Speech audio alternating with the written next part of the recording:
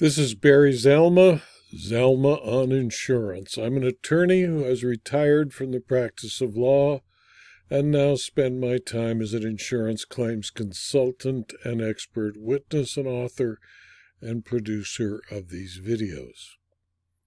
Today I'd like to speak about adjusting the commercial property loss. The adjustment of a commercial property loss is performed in the same manner as any other property loss, except for the fact that the difference is one of tone and extent of loss, the professionalism of the insured, rather than substance.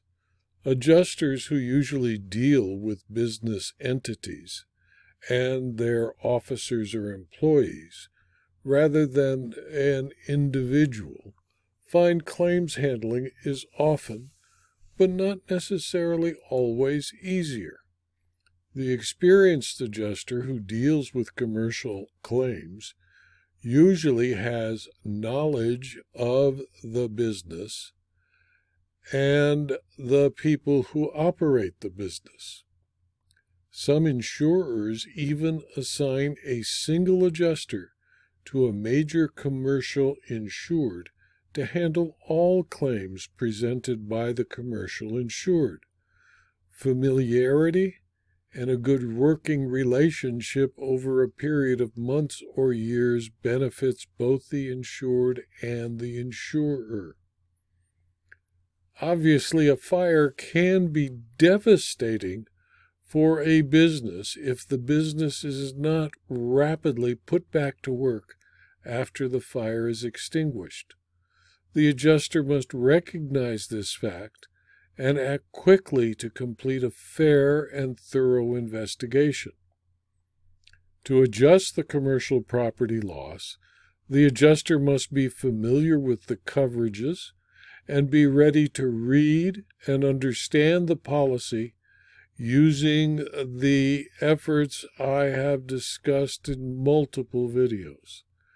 The adjuster dealing with a commercial loss recognizes that a commercial property insurance policy can be extensive, have dozens of endorsements, cover multiple properties, insure multiple entities, and have a large self-insured retention, an SIR, or a deductible.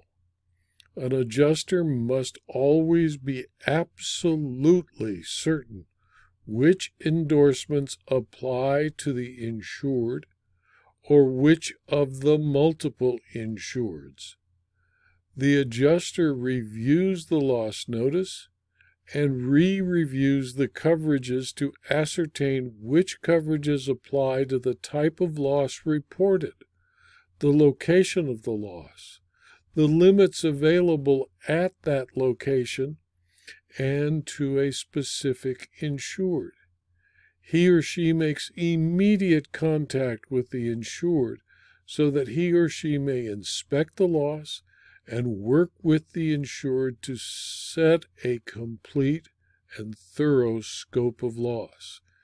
If there is a potential loss of earnings, it is important to collect as much business documentation as possible so that the history of the business can help the adjuster and his or her forensic accounting consultants to determine the amount of loss. Loss of earnings forms vary greatly and provide different limits and conditions.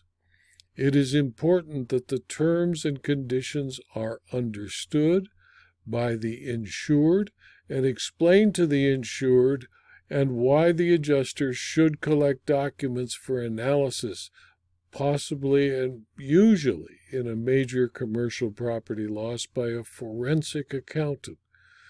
The documents required include 4 years of corporate tax returns, 4 years of profit and loss statements and balance sheets, bank account statements and canceled checks, 1 year of source documents on payroll, expenses, costs that continue, costs that do not continue, leases, contracts, and any other relevant business documents, and if business information is kept on computers, the software used, and a backup copy on a disk or memory stick is necessary for the adjuster or the retained forensic accountant to work with the insured to calculate the amount of loss of business income or loss of use that is being claimed to the insurer.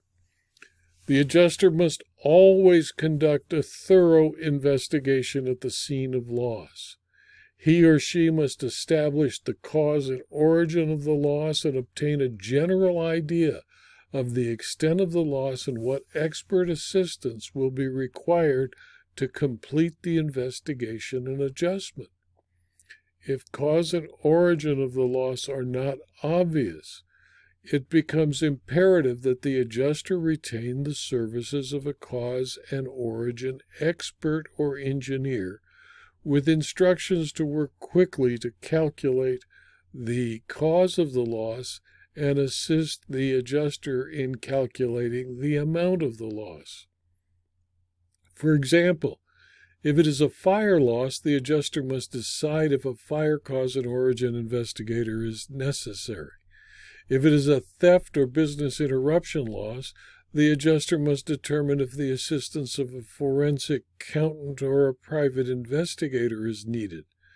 If experts are needed, the adjuster should advise management that the loss requires the assistance of various experts to assist in the investigation of the loss and the calculation of the amount of indemnity owed. If the loss is extensive or complicated, it might be necessary for the first assigned adjuster to advise management that a company general adjuster, who is more experienced and knowledgeable than the average adjuster, be assigned to take over the investigation and adjustment of the loss and claim. If a general adjuster is not available, the adjuster must determine whether the loss is too complex for his or her skill level and seek permission to retain a professional independent general adjuster to work over the investigation and adjustment of the loss.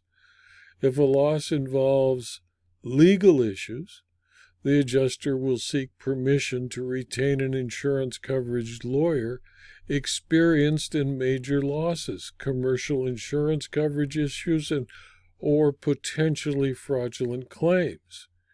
The attorney will provide advice, counsel, and investigation suggestions to the adjuster and will assist as a lawyer the adjuster to make it possible to complete the adjustment of the complex commercial claim.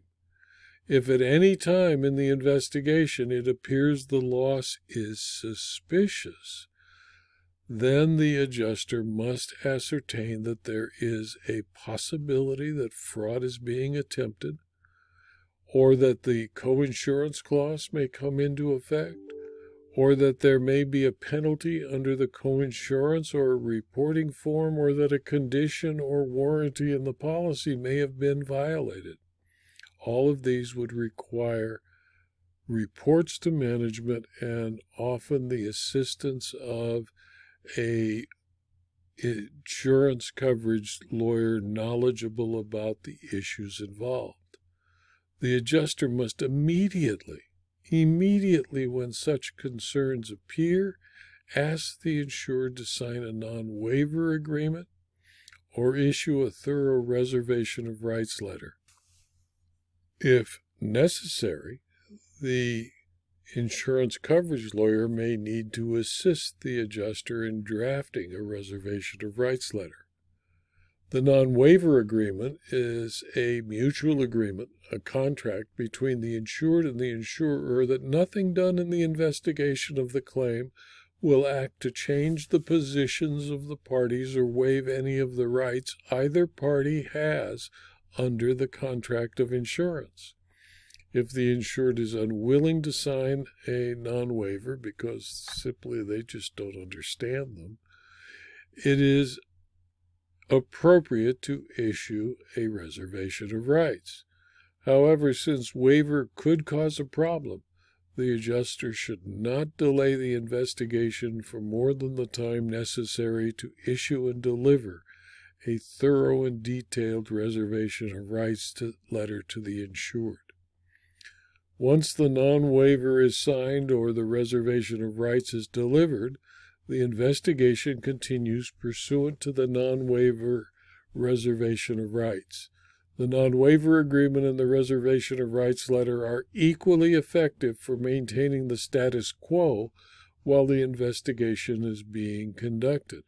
A non-waiver agreement is preferred because it's a mutual agreement between the insured and the insurer, while the reservation of rights is a unilateral statement of the insurer. In Scottsdale versus MV Transportation, a 2005 decision of the California Supreme Court, the issue on appeal was whether an insurer that had properly reserved its rights could obtain reimbursement of its expenses of defending its insured against a third-party lawsuit, where it was determined as a matter of law that the policy never afforded any potential for coverage, and there was no duty to defend or indemnify. The same rule applies to a first-party claim. A Colorado district court found that the insurer properly asserted an exclusion from coverage, and its reservation of rights sufficiently informed plaintiffs of the potential grounds for denial of their claim. As the letter included policy language, the reservation of rights used describes several exclusions, including wear and tear, deterioration, weather, and faulty construction, design, or maintenance, the same policy language on which the insurer relied to reject the claim. The 10th Circuit Court of Appeal concluded that the district court correctly ruled that the payment by Safeco to Gallegos for roof repair costs did not constitute a waiver of the coverage exclusions set out in the insurance policy. This was Gallegos versus Safeco, a 2016 decision of the 10th Circuit. Though insurers sometimes send a reservation of rights letter even when problems have not surfaced as a result of the initial investigation in first-party cases, this function is merely to protect the insurance company against claims of waiver and bad faith, and is usually adopted and accepted as a reasonable type of conduct by an insurance company investigating a commercial property claim. Some cases, in fact, indicate that a reservation of rights letter somehow causes an insured to anticipate litigation, where the Southern District of Florida did not find that case persuasive. Commercial property claims require the work of a competent insurance adjuster who understands the policy, who understands how to read and review the policy and explain it to the commercial insured, and who also knows how to investigate cause, potential fraud, and potential coverage issues. If any of them appear, it is the duty and obligation of the insurer to explain those problems to the insured and to work to find a good faith resolution of every claim presented. This video was adapted from my book, The Compact Book on Adjusting Property Claims, 3rd edition, which is available as both a Kindle book and a paperback from Amazon.com. If you found this video to be interesting or useful to you or your colleagues, please pass it on. It's free. And please also subscribe to my Rumble channel, my YouTube channel, and my blog so that you can learn about future videos and future blog postings. Thank you for your attention.